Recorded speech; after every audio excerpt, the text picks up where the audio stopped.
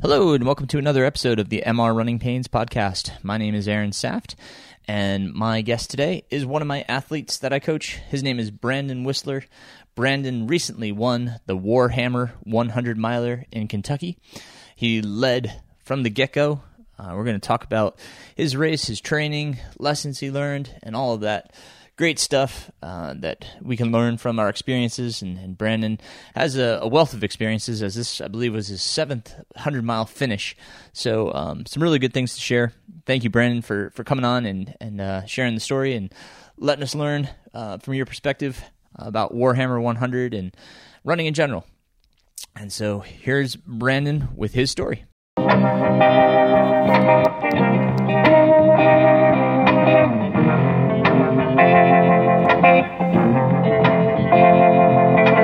Brandon Whistler, welcome to the MR Running Pains podcast. How are you today?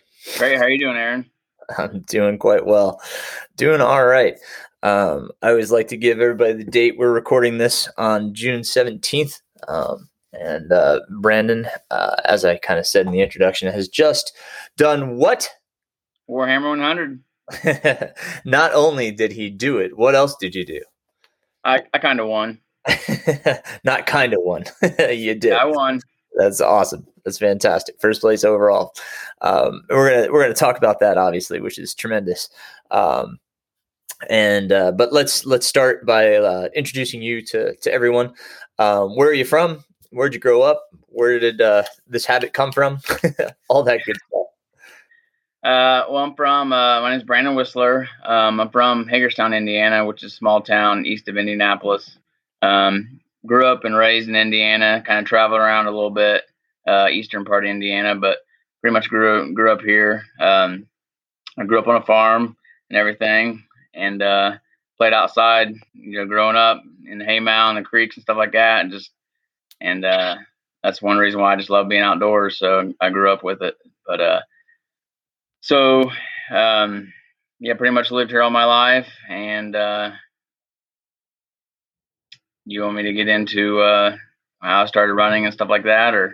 Yeah, please. Yeah. I played sports in high school: football, wrestling. No, wasn't interested in any type of running. I mean, we had to do it for football and stuff like that, and wrestling to lose weight. But I was never into running and stuff like that. And pretty much through my college years and after that, forever. I was always into weightlifting and stuff like that, exercise. And actually got into powerlifting pretty heavy and everything. And probably 2012, I'd say 2015, 16, 3 or 4 years of pretty heavy powerlifting, competing and stuff like that. And actually kind of what got me into running was I had a friend wanted me to do a Spartan race, obstacle course race.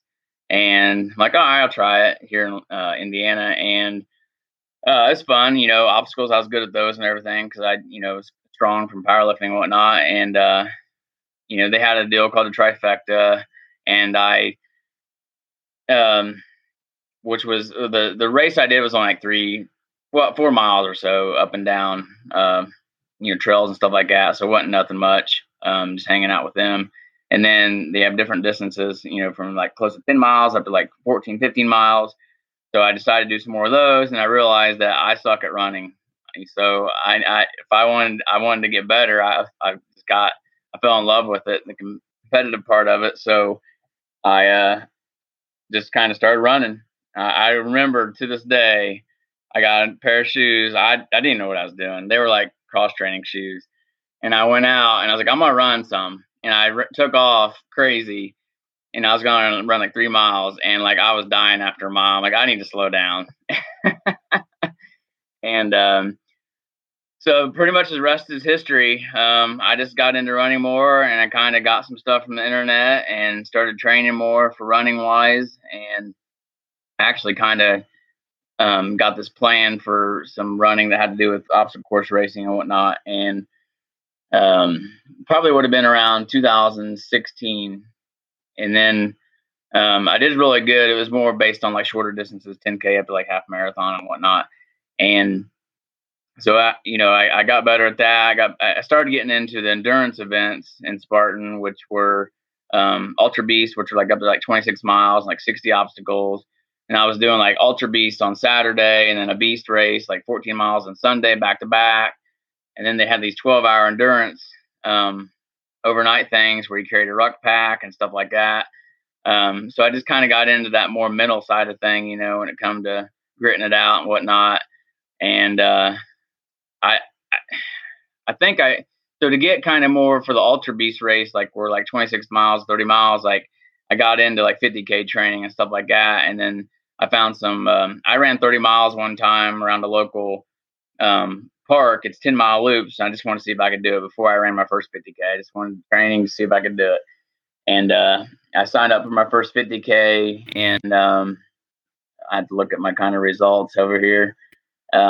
Back in December 2016 was my first 50K, and I mean, pretty much just fell in love with it, the trails and everything. Don't really care much for the road. I run someone on the road for training, and I'll do it if I can, but the trails are where it's at. So pretty much just snowballed from there, and race, train, have fun, and enjoy the trails.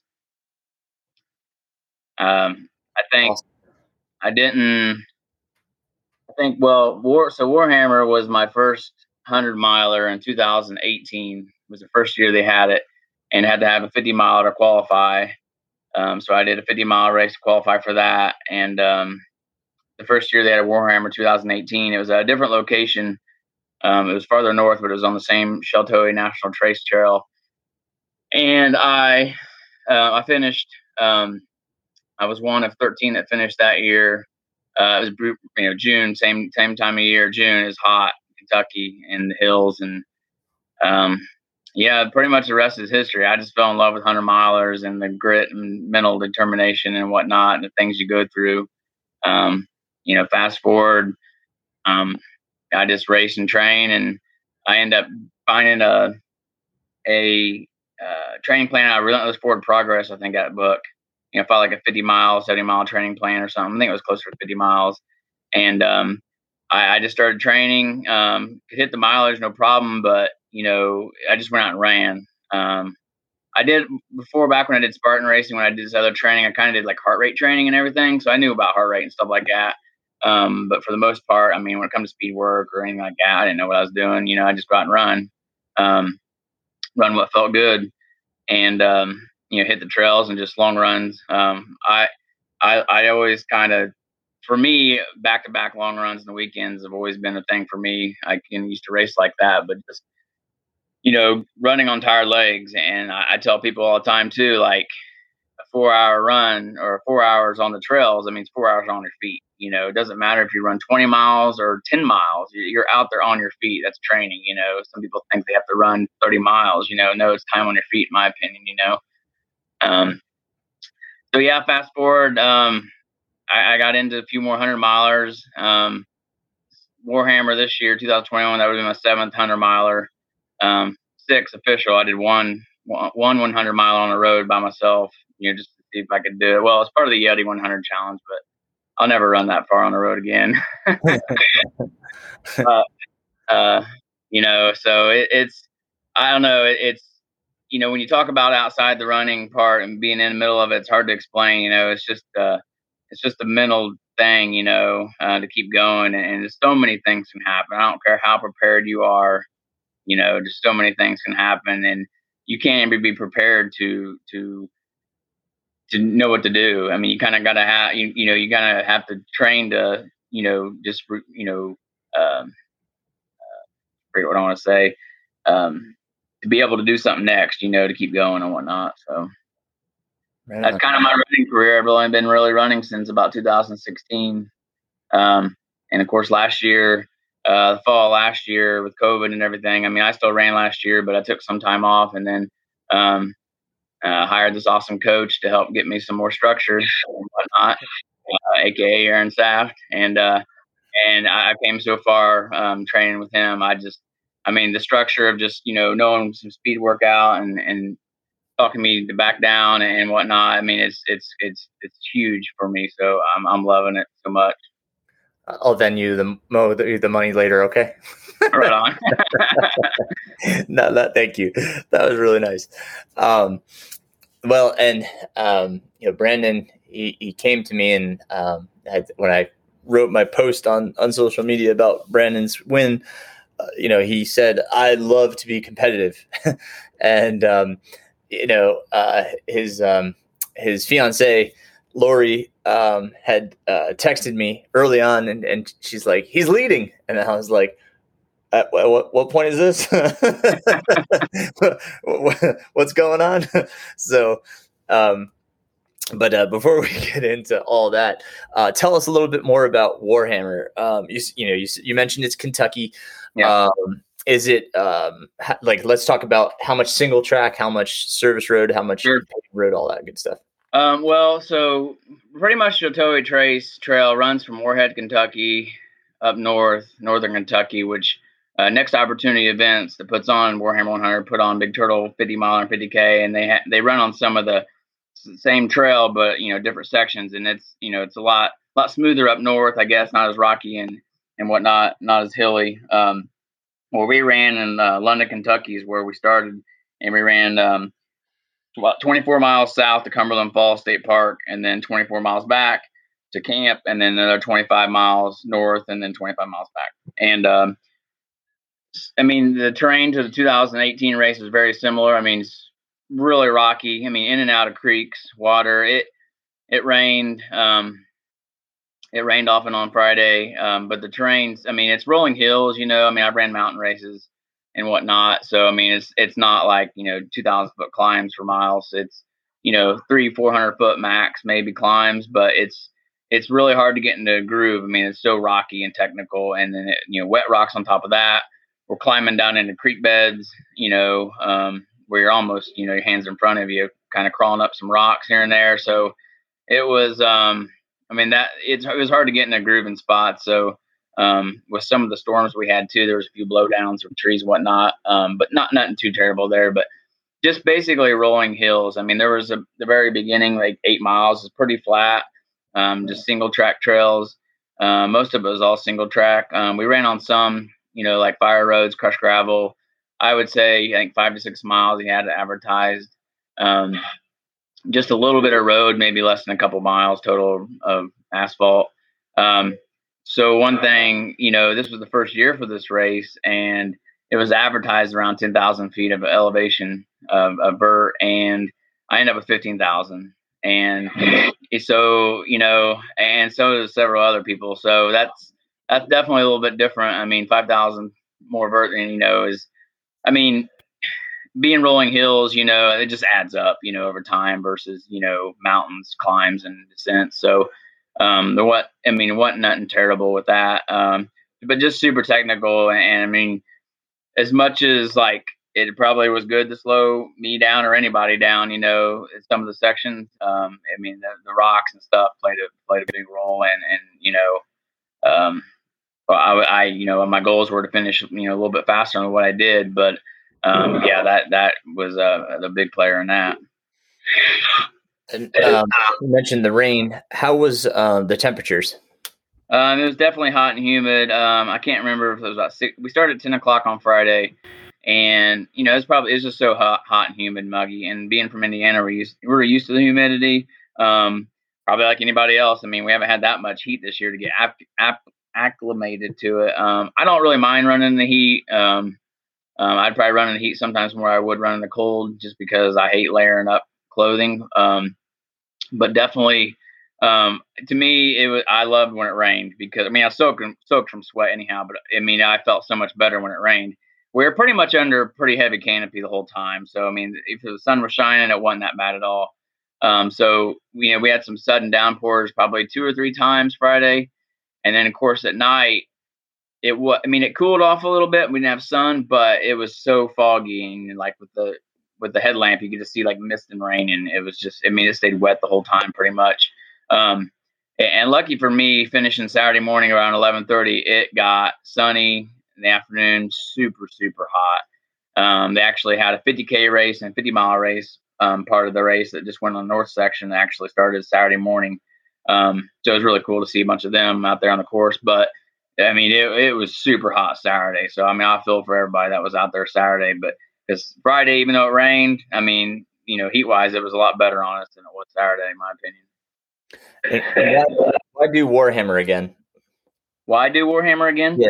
Why would you want to do it again? Because I mean, it's a challenging course. I mean, it's, I ran some other races that people were like, wow, looking at the vert, it's like, that's pretty, flat or not too bad. And the technicality, it's, I mean, so technical, it's just super challenging. I mean, it's, it throws everything at you. And of course, throw the heat on top of that. So, I mean, it's not, I wouldn't say it was quite a few people that was their first 100 mile, but it's not a first 100 mile race, really. I mean, it was a 38 hour cutoff, I think, which is pretty good for that, I think. But I love starting at 10 o'clock on Friday. I thought it was awesome because I knew that, I was pretty confident I was going to finish, on Saturday, and then in the back half of the mileage would be at night when it'd be cooler, so I feel like I played to my strengths, or at least was liking that or whatever, versus doing into, like a early morning race where you're, I guess it'd be the kind of same thing. If you started early morning, you'd be on the back half and in the night. So You mentioned earlier, sorry, I'm getting a little feedback there. You mentioned earlier that the you like the kind of the mental grind of it, having that mental challenge to kind of get through this. I'm sure, just like any 100, you get to that point where, there's like you're low, and you're kind of, you have to dig within yourself. When you got to that point, what did you do? How did you deal with that? Well, like when I got in a low. Yes. Well, early on, actually, I was in a pretty bad spot. I would say it's probably around 12 miles or 20 miles. Aid station, it was 8 miles between the aid station and Cumberland Falls. Cumberland Falls is where the first cruise, where I first see Lori at 21 miles. And it was super hot then.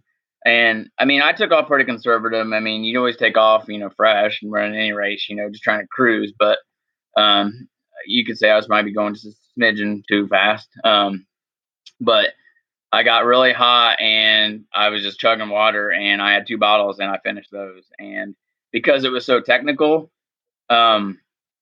you know, there's a difference between running 8 miles of flat versus 8 miles of technical.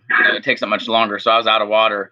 And in fact, because I was out of water, I didn't really want to eat. And I got in the low pretty quick. And actually, I was taking salt pretty regular starting off, but I cramped. I fell a couple times and I cramped real bad already, so I was still trying to settle in. But I don't want to say I was delirious, but I was kind of just like, it was, these little climbs, I was wore out.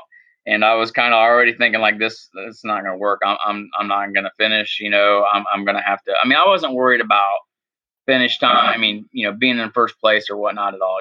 I was just like, this is not going good at all. And I always think of like you get behind on calories or water. I mean, you can catch up over time, but sometimes it's too little, too late. And I actually got into the crew, the aid station at 21. Cumberland Falls, and I sat down, Lori, and I was like drinking Coke, drinking some Fit Aid, drinking some water, some body armor, just pumping fluids and eating something, and just sat there. I'm like, I just got to sit here. Don't care how long it's going to take. And I was there for a good 15, 20 minutes. And then I, like, all right, I'm going to take off. Felt a lot better. And like, it just caught back up to me and I was good to go. And, that was amazing because I was already in a little bit low, but honestly, after that, I mean, until it got till late into the night, like within the last like maybe 10, maybe 20 miles, and when I'm out there by myself, just kind of hurting, I was, ready to be done then. But I really, other than that, I didn't really get into any real bad low spots. I have a little experience, with 100 milers being my 7th one. So, I know what those are like. And I've definitely had some low spots, and with my experience with me, sometimes, it's not because you don't want to go on. It's because you could be low on calories and you're kind of just, not with it. So, there's so many things that happen, I think about positive things and, just having gratitude really, and just try to smile, even though it sucks, of thinking like, hey, I'm lucky to be out here. Or, I'm going to get to see Lori at the cruise stop, or, think about my kids, I mean, you try to think of something. And my thing is too, I think about the next miles, the next aid station. I never try to think about like I got 90 miles left. I got 75 miles left. Just like chomp it down. I got a couple miles left to get some crew or something like that or aid station. So, like I said, I've been in some pretty low spots, but you just try to keep on pushing. I mean, you try to think about what it means to you and everything else. So just keep going along and just clicks away. And you decided that you were not going to do pacer, or were you not allowed to have pacer? What was the decision there? You're allowed to have pacers, I believe, at the turnaround or at the midpoint 50 miles. I've never had a pacer. I guess in some ways I kind of pride myself on that, but I've really never asked anybody. I don't know anybody would want to be honest with you. So, it's kind of like, for me, it's kind of like using poles. Like I don't use them. I don't train with them. I'm not saying I never would. I just never have. You know what I mean? So I kind of pride myself on not needing it. Do I think it could help? Absolutely. You know what I'm saying? So I just really never had the opportunity to have one or use one. So I just never have. Fair enough. I'm quite the social runner, so I look forward to my pacers. When I ran the Mohican 100, I ended up linking up with the dude that we ran the last probably 50 miles, and he was actually kind of pushing me, and so it basically like we pace each other. I know 100% what you're saying. Not to chat with someone, but like he helped me, push me, and I think that's why I finished at a good time there. And who knows, maybe it helped him, but I felt like he helped me a lot more, and I helped him. So it's definitely, I definitely think there's positivity in it. I just never have asked anybody or tried to set it up. Sure. No, I for Hard Rock we can have pacers at 42 miles, and I've already asked if a few people if they can come in, because I mean honestly it's more for safety for me. I'm Sure. obviously concerned about the altitude. Yeah. We got a 14,000 peak that we have to go over. Yeah. And I won't be able to go out there early to acclimatize, but I'd like to have somebody with me just in case things start going wrong. Sure. I've obviously UTMB, you can't have a pacer. And there's just too many people in the race to have pacers. But I linked up with my friend Darian there, and that was the same as you're saying. We helped each other through to the finish. So I mean, like linking up with people, that's great. Eastern States, I didn't have anybody, and that was just a rough day. I really wish I did have somebody. Yeah. But I understand that as well. Being able to know you can push through and do 100 miles solo. Umstead was a totally different story. I was really looking forward to having Nathan and the other Aaron come out. And it really turned my race around. I was kind of struggling, and then I got them, and I just was a totally different mindset. Same thing at Chattanooga. I was having a good race up till I grabbed my pacer, but it's just the positivity that the right pacers can bring. Can really change a lot of things, a lot of dynamics within the race. And it's not for everybody. I totally understand that. So I can certainly appreciate, what you said there. And, it is kind of hard to ask somebody like my friend, he was, obviously Hard Rock, everybody's like, do you need help? Oh yeah. I can only have 3. So, my wife's coming out, and then I have my friend Sam Reed, who won Hellbender in 2019, is coming, and then Morgan Elliott, who's already out in Colorado. I've got a really good support network there. I'm pretty excited for it. But talk about how were the aid stations. I'd like to give everybody kind of a full view of Warhammer in case anybody's really thinking about Warhammer. How were the aid stations? How were they dispersed? Were they frequent enough? Did you feel, because you said you ran out of water pretty early on? Was that just because it was too long to the next aid station and you just didn't have enough, bottles on you? Or yeah, well, for that part, I probably just drank what I had, 2 bottles, I think 20-ounce bottles on me, and I had one in my back. I just never filled it up. And, I pulled that whole like, oh, screw it, I won't get it out. I just got to go, because that was my plan to get in and out aid stations. And the aid stations were anywhere from like 6 miles to 8 miles was the most. And I think they were all spaced apart well. We knew the light aid stations were going to be light, really, as far as food goes. Having Lori as a crew, I carried extra food with me, and I was pretty much relying on what I had on me for food wise, and her to have bottles and everything ready for me, replace bottles at the crew spot. So I only relied on aid stations to fill up my water and grab anything maybe that I saw look good. Honestly, I didn't even. There was a couple that weren't really set up and ready by the time I got there. But it was no big deal to me because I had food on me. I don't eat fruit really, so probably should. It's healthy, but I'm not really a big fruit eater. So a lot of them had fruit. I don't, and stuff like pretzels, stuff like that. I kind of have a pretty big mix of food with me, even though I can get into that later on about my food choices. But go ahead.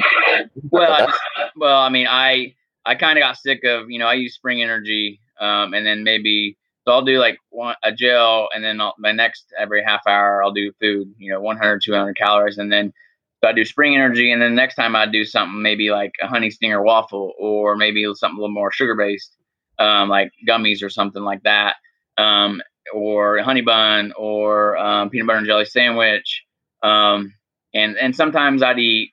I like chicken quesadillas at aid station sometimes. And like, oh, that sounds good, but then it don't, when you go to eat it. So, some of them had stuff like that. Quesadilla, sounded good, just wasn't going down good. Bean burrito. And then, so it's kind of like, Lori can attest to this, she'll have all this food ready for me. Like, I don't want none of that, it just doesn't sound good. I used Tailwind. I was using Tailwind in one bottle, water in the other, and I got sick of sugar, just Tailwind. So I just wanted water. And then I was kind of getting sick of Spring, energy gels, and I ate some Uncrustables, and it was just so hit and miss, I've had pierogies before. Pierogies were awesome. I think I had those at Grindstone the year I did that. Those were awesome, but maybe because I haven't had them very many times. But I had pizza before, I kind of trained eating whatever, so just so my gut can take whatever. Plus, you're not running 5K pace in a 100-mile, or at least I'm not. So your stomach can, withstand a little bit more heaviness like that. So the aid stations were good. Some of them had more options than others. Honestly, just didn't really pay much attention to them. I got water.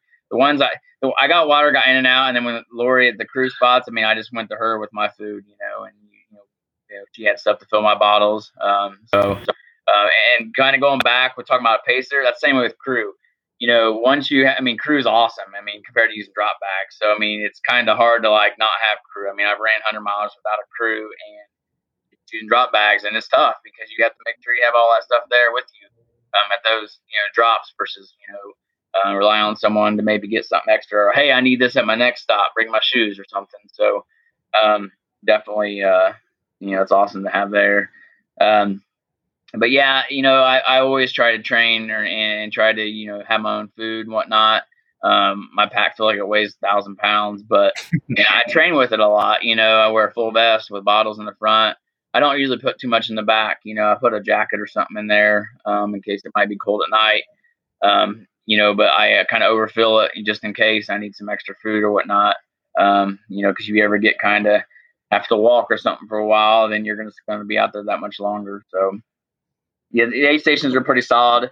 Coming off of COVID, I think honestly can't remember what Kentucky. I think most states have released the whole deal of mask and stuff, but they're still kind of still lingering and whatnot. So it wasn't just really the full blown aid stations that we're used to having before COVID, and ultras and whatnot. So right on. And so you're moving through the race. You're obviously in the lead. We'll talk about that. How did that play into your mind? Did it at all? Did you think about that at all? Or, when it got later into the race, did it become more of a, I need to maintain this? Yeah. So I got up to the front, and Michael Wishman already, let us out because we had to run through the camp and kind of run on the road before we hit the trail. So he just led us to the trailhead. And I mean, I was standing there and like, I'm not going to just be like, scared to go first. So I went first and, didn't try to take off like a rocket or nothing or trying to stay out front. I guess let's say I don't really fear leading, I mean, I just wanted to settle into my pace. I didn't really care if someone passed me in 30 feet or in 3 miles, I had a goal of a time and, just wanted to settle in, and run my race regardless. So I actually, led the race and there was a kid, a 19-year-old kid. I say kid because he's a kid to me. That was on my feet or on my heels the whole time. We talked, it was cool. But I might slow down for a little hill and he would, and which was fine, but like, it was his first 100-miler and whatnot. And I told him, go ahead and go around me if you want, well, we got to the first aid station after 8 miles. And we ran on this road section and we popped back down the woods and all of a sudden I didn't see him. And I don't know the story. I don't know what happened. Later he dropped, but I pretty much was leading the race. I don't really ever look back. I just kind of just run, and let it be what it's going to be. I mean, I knew it didn't matter 10 miles in where I was at. We had 90 miles to go. When I ran Chattanooga, 100-miler and DNF'd in the beginning of 2019. I learned big time for that because I went out a little too hot and I was like third or fourth most of the race and I just bombed it and I felt so much pressure to stay there, so I kind of learned from that, just let it be what it be, so, and a guy actually caught up to me about probably 12 miles in pretty quickly. And, unfortunately for him, he went a wrong way and missed an aid station. So he went a lot easier route, than we had to go. He went on ahead of me. He ended up dropping. So when we got to Cumberland State Park, Cumberland Falls, and we had to go, so we was 21 miles. We had to go down. So we had to go south of the park and go do a loop. So a 5-mile loop. So that would mean that once you got back around the loop before we went back to camp, that, you wouldn't know, you're going to pass people probably, still coming in, but you don't really know who's behind you still. I didn't know, where really anybody was at. I actually caught up to that guy and he said he was going to end up probably dropping, because he missed the aid station or whatever. And, so I ended up just just running my race and I was back in front. So I led back to camp and I saw Lori again at Spillway, which was I've been around 40 miles. And, it's kind of like you want to know, but you don't. And she said that the next person that came into Cumberland Falls after I took off, was 45 minutes. So that didn't mean I had a 45-minute lead, I mean, they could have got closer. I don't know. I didn't necessarily care at that point, just, kind of curious, because I didn't know what was going to happen. I mean, the race don't start till after 50 miles or whatever, right? So when I came into Sheltowee camp at 50 miles, 48 miles, I think, I wanted to change my shirt at least because it was soaping, it was sweaty, but I mean, I knew I was going to be sweating again. Didn't change any shoes or anything like that or socks. I ended up put some more squirrel's nut butter on, stuff like that, just kind of double checked everything, got a little bit more fluids and food right there and took back off. And it was just getting dark when I got into Sheltowee camp Friday night. So I took off and I mean, I had no clue when the next person was coming in. I didn't see Lori again until 12 miles from there. So about 60 miles. And so she had left Sheltowee camp to come to the next Crewable aid station. And it had been about an hour and she said no one had came in yet. So, I mean, it made me feel good, but I was pretty much for, most of the race by myself anyway. It doesn't really bother me. I was just chugging along, just trying to stay on course and, just, I had no clue, I didn't know how many people were in the race. It was definitely cooler. It quit raining, but it was foggy and, I just kept going. I got to the turnaround at mile, be about 75, 74. And, we had to go past the aid station. down to this little hill to get a marble to make it close to the 100 miles, and so that sucked. And then I came back, so I was like, I'm gonna keep track of my time when I leave the aid station, because I was gonna pass the next person eventually coming back. So I passed. It was an hour and 45 minutes till I saw someone. So assuming, let's say he was going my pace, then I was close to 3.5 hours ahead of him, whatever. Then I didn't see anybody else for a little bit, and I saw a few people here and there. I never thought I had it in the bag. Honestly, when I got close to the last 5 miles, I kept looking back. I didn't know. You know what I'm saying? I mean, I was still running here and there. I was passing a lot of 50Kers, 50 milers. They were pumping me up. It was awesome seeing them just out there racing. They were fresh, hauling the mail, and I was struggling. But that gave me some more energy, and I just had no clue where the next person was.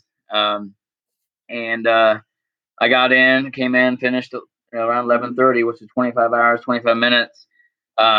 And the next person didn't come in until 31 hours, almost 32, or almost 31 hours, 6.5 hours after me.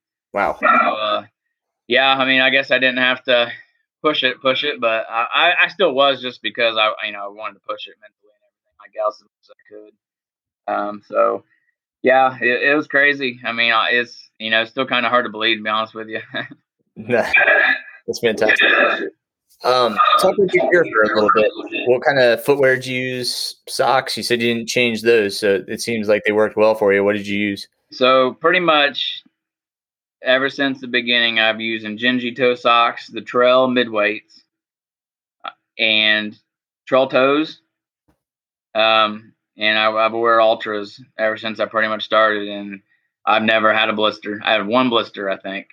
And I think that was it might have been from GDR. I can't remember, Cruel Jewel.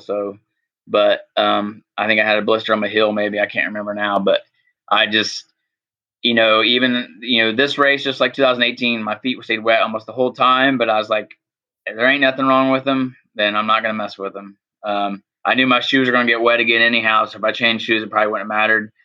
Sometimes it's a refresher, I changed my shirt, but I was like, screw it, I just don't want to mess with it. So the fact that my feet got real wet, and actually in the beginning, or maybe it was towards the end, like the soles were slipping, like going downhill. So actually at one point I actually thought I had a pretty good blister, like on my heel, but it didn't hurt or nothing, bad enough to where I was like, I got to stop. I'm like, I don't care. I'm running through it. I just want to get done. But those socks and shoes and trail toes, just lather them up with trail toes, like they've just worked perfect for me. So I'm not ever going to try anything else until they don't. Yeah. Which Ultra did you use? I actually ran the new 10th, the 3.5, 3. Okay. The new ones. I used to run more in Lone Peaks, but I've been liking the 10s more for a little bit more cushioning and whatnot. So I actually had my backup pair was the older style Temps, the previous model, but they just work really good for me. So, and what did you use for your lighting? Petzl. I believe it's let's see, which one is this? That's the Actic Core. Yeah, Actic Core, and which I never put it on I had to switch it to the high end setting a couple times, crossing creeks. There's a couple creeks we had to cross, so I guess 2 bridges got damaged in the spring from storms, and these were big suspension bridges that weren't going to be repaired in time, and they were really worried about the water being up, and it was knee high in a couple spots, or one crossing, the other was only like ankle deep. But that was a little freaky because we weren't sure because all the rain we were getting. Yeah, that I love that headlamp. It actually flashed on me. I carry a backup battery just in case. It flashed on me actually almost about an hour or two before dark. I'm like, just go ahead and I think it means it's low on battery, so I went ahead and changed it. But yeah, sweet. And then you didn't wear anything for the waist? No, never have messed with that. Yeah, I love that headlamp myself. I have, I don't know how many of the backup batteries. Yeah. They're just simple and easy to turn out. Sure is bright. I've used the waist lamp just because it gives me a little bit more depth perception for my old eyes. Sure. Yeah. And then it looked like from your picture you had is it an alternate direction pack? Yeah, it's actually pretty old school, and I love it. I got a newer pack of theirs. I think it's the Ultra Vest. I think it's old. It's probably like 5 years old, but I tried finding them like an old one, to buy because I bought a newer one, not the newest one, but maybe the version before, and it wears on my neck and stuff. I do not like how it fits, so I wear it all the time. I've sewed it up and everything else, so it's been through a lot. And I mean, there's so many options out there. Lori, she likes the I can't think now what she even uses, but I just haven't tried any other kind. I want to, but as expensive as they are, just to try them out. And all of my bottles are Ultimate Direction. I mean, I know they're all kind of universal, but they fit in there good. I got some. Do you use the bottles or soft flask? Soft flask, yeah. Okay. And I have like 2 handheld sleeves that the soft flask go in. Also, I got a belt that a flask will go in. So I kind of like how it all kind of goes together, whatnot. Yep. Cool. Let's see. And your sweet boa shorts. If you see Brandon's post, he's got it looked like the old fighter jet. They're called Mad Bomber, I think. Mad Bomber. Okay. Yeah. So boa, BOA. They if you can check out their shorts, they've got some sweet prints. That was pretty awesome. I like that. Anything else gear wise? You said you don't use poles. No. Trail Toes seems to be your foot lube of choice, and Squirrel Nut Butter for other needs. I use Garmin. I got a Phoenix 6. That stayed on. That was awesome battery. I mean, I had 20% left. And I actually downloaded the GPX file, and that was kind of a big thing for this race, to kind of give some advice on this race. Michael, he does a GPX file you can download it to your watch if it's capable of it. I think there's an app called Gaia Apps that he promotes that, he uses that he wanted people to download it on their phone because it'll, keep the course even if, you don't have service because it was spotty down there. And, yeah, I feel like it's happened the first Warhammer, and this has nothing to do with the RD. But I mean, people mess with the flags, and some of the areas that are closer to parks. So I mean, I had the GPX file on my watch, and I actually kind of overshoot a couple spots. And I'm glad I had it on there, So I mean, some people kind of gripe that like I ain't carrying my phone. Well, I mean, it might be a savior and not getting lost. So this Phoenix 6, I mean. There's so many good options out there now, but I've always used Garmin watches and with the maps and everything like that, being able to see the course, that was huge for me. So maybe feel a lot more confident. Yeah. And Gaia is a great app too. You can, as you said, you can upload a course to it. You can even just run because it just uses satellite. It doesn't use cellular data. Yeah. And it will just show your dot where you are. And if you know where you're supposed to be, then even if you don't have the course uploaded, you can still see where you are as opposed to where you should be. So you can make your way to it. We've had a bushwhack a few times and back on trail. So it is a good app. Awesome, man.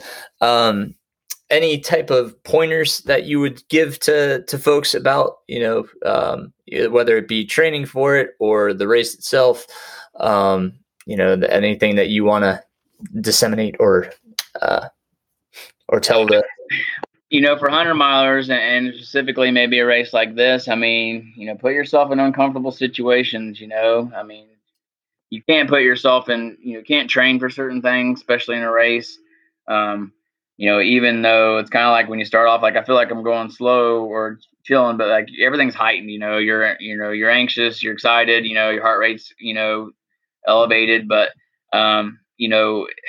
you really just train, I mean, consistently. And, like I said before, you can't really train for the unexpected, but at the same time, you can, train at night. I don't really, but, train early in the morning, train when you don't want to, when you don't feel like it, train on tired legs. I say train, but I mean, obviously your legs are what carry you to the finish line for the most part. I mean, practice, and you know how it is. We do. I mean, practice nutrition, different things, especially if you end up having to, I guess I always say I train for like have an iron gut to eat anything. Like I said, I've ate pizza, I've ate burgers before, and stuff like that. And I've got GI issues just from eating the stuff I eat all the time. So you just never know.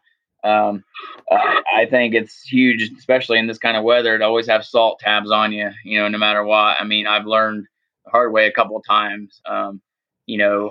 Obviously you can overhydrate, you can take too much salt, but if you're popping a pill every now and again, it's not going to hurt you just for insurance, even if you think you're not, because usually it catches up to you before you realize it, so, yeah. Cool. Yeah. I like the idea, especially training different times of day, just so you know how your body's going to react during those times. Like running in the morning, for instance, versus running in the evening, doing a night run. Now, you can't train sleep deprivation. So I don't want people to think that they can get used to being awake and doing that. It's just knowing what you're going to experience when you're groggy. So if you've been up all day and you stay up late and then go for a run in the middle of the night, it's good to test your lights. And it's also good to test if you're going to take caffeine, especially, how does that affect you when you're sleepy?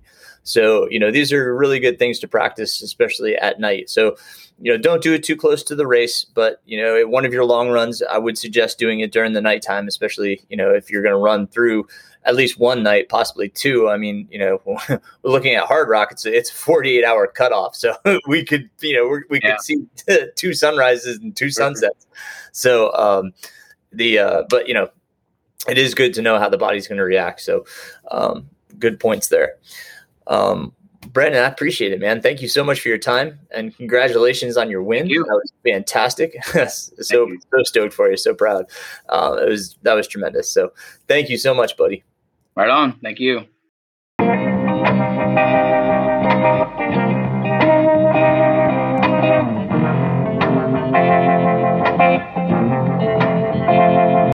As always, thank you, Brandon. Congratulations once again. Fantastic race. I'm always proud of my athletes, no matter what. But extremely, extremely proud of Brandon. We had a great training block working together leading into this. So thank you so much for trusting me in that process, Brandon. And I'm so glad the result came out. Obviously with you with the win, and look forward to seeing what's next for you. So anyhow, my goodness, things here are pretty busy. With preparations for Hard Rock for me. About 3 weeks here until Hard Rock. Got a lot of stuff going on in between. I'm helping out with a running camp here in Asheville, North Carolina. Obviously, still coaching. I'm gonna have to take away the individualized plans, the 12 and 16 weeks plan. I think I'm going to pull those off the website for now. I just don't have a lot of extra time, having a hard time figuring out when to get those done, and I just don't want to haphazardly put together a plan and not execute it well for those that are requesting it. So I'm going to pull back on those for now. I certainly appreciate those that have reached out and asked for those individualized plans. But with the athletes that I'm coaching now and everything going on, I just don't have a lot of extra time. So I'm going to hold off. So I am still coaching. Coaching is extremely busy. I as I said in the last episode, I am at capacity. I am passing along athletes to my my other co-coach, Thad, who's in my group, Thad McNeil. So if you're looking for some help and want some coaching, Thad is accepting athletes. But I have to hold off for now. I have reached my capacity in which I feel I can comfortably serve my athletes and give them the attention they deserve. So, as I said, Hard Rock coming up. I can't thank the people enough that have reached out to me asking me if I need anything, if I need crew help, pacers, there's a ton of people that will be out there. So, I am really appreciative. We can only have 3 crew members, and so talked about this a little bit last time. One of my good friends, Morgan Elliott, is he lives out there. He's going to crew and pace along with my wife, who will be my crew chief as always, and my good friend Sam Reed. He'll be crewing and pacing as well. My biggest concerns coming up from Hard Rock, I think I'll probably talk about it in an episode and kind of release just an episode all about pre-Hard Rock. So I'll talk about that stuff a little bit more. But I've been doing my planning, doing my due diligence, trying to get ready. Even my wife for Father's Day, she's like thinking of ways that we can be more efficient. She bought me a little camp stove, one of the one burners that I can't think of the company off the top of my head, but I just love the fact that she's trying to be more efficient and helpful in the aid stations. It's wonderful to have that kind of support from my wife, and I just can't wait. Ran with Sam last weekend, and he's so excited to go out. That's one of the races on his bucket list, so he can't wait to see it. Morgan, I went out to support him at Western States in 2019, so I'm glad he gets to be over and supporting me in Hard Rock. Training is going well. And like I said, in the pre-talk, I'll kind of go over things that I've been doing. But you can follow me on Strava, Aaron Saft, MR Running Pains. I'm on Strava and see all the crazy stuff that I've been doing.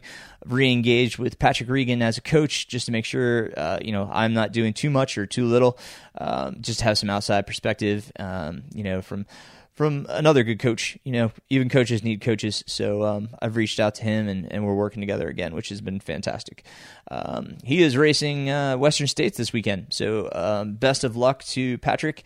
I hope he gets another top 10 finish and is up even on the podium. Love to see that. So good luck, Pat. Other things going on. July is coming up really quick. I will be releasing July's newsletter.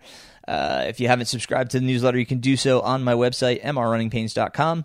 And there's a link on there that you can click and subscribe. All of my old newsletters, in case you're interested in reading some of the articles or anything like that, perusing, is also on there. Under the Connect page, you can find the link for newsletters. All of them are archived on there. Also, podcasts are archived on there, and you can search.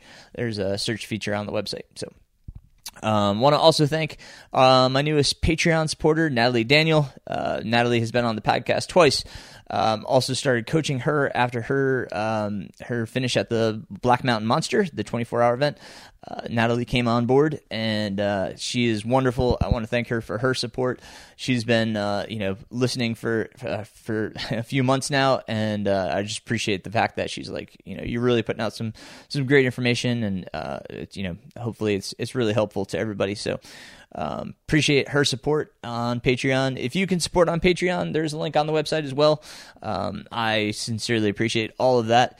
Working on YouTube videos. My athletes have been requesting some more core videos. I came out with some new core workouts, so I'll be posting some of those. And it's just, again, I've been so busy with everything. Kids being, in the summertime, running around to their activities, my training, and then coaching. It's just been extremely busy. So I'm working on everything as fast as I can. But that's also Patreon goes to helping support coming out with those videos as well as the newsletters. So if you're enjoying those and can help, Patreon is a great way to show your support. If not, if you could just subscribe to the podcast or share the podcast, that is fantastic. It's a super helpful way to help the podcast. Leave a review. All of that stuff helps the podcast get found and spread the word. So I appreciate that as well. Aside from that, it's summer here. We've had some beautiful weather, and it's actually been pretty nice training. I was out this morning, and man, it felt nice and brisk this morning when I was out running. So Miles, my dog, was appreciating the fact that he was not panting and dying out there. The heat's not as oppressive, so we've had kind of some pleasant weather here recently. I hope everybody's well. I hope their training goes well. And if you have any ideas or, ideas for guests or want to be a guest, don't hesitate to reach out. You can connect with me through my website. And I would look forward to hearing from you. If you have any suggestions or, want to give me any feedback, always willing to hear that as well. I'm going to be starting another podcast as well.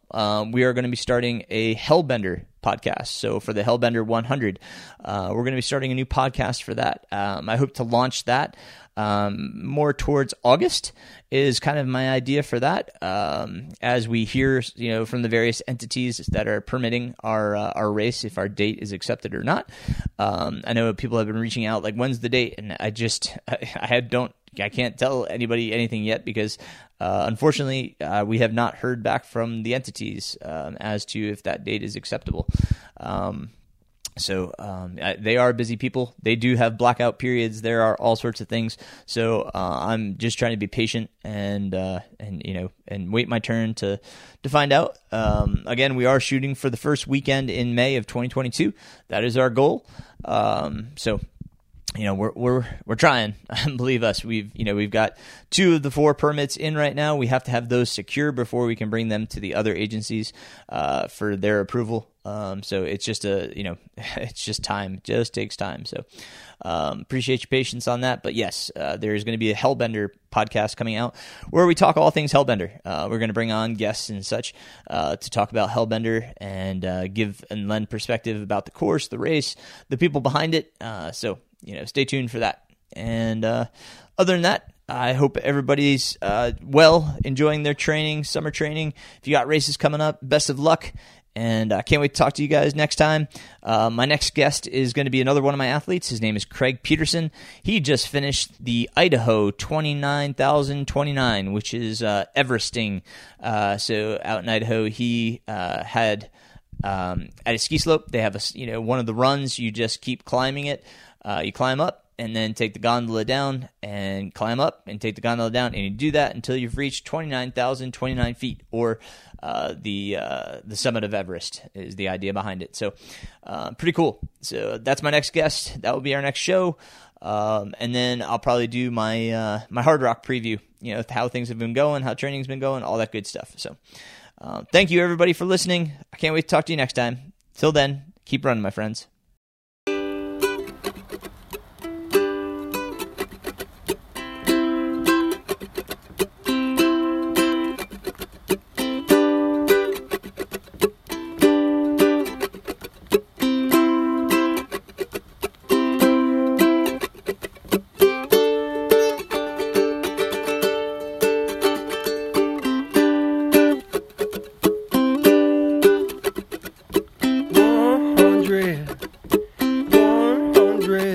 Miles by foot, 100 miles by foot. Don't ask me what I do it, I can't stay put. 100 miles to go.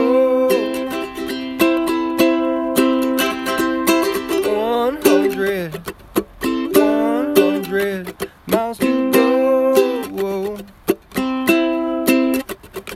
Don't ask me why I do it, I really don't know.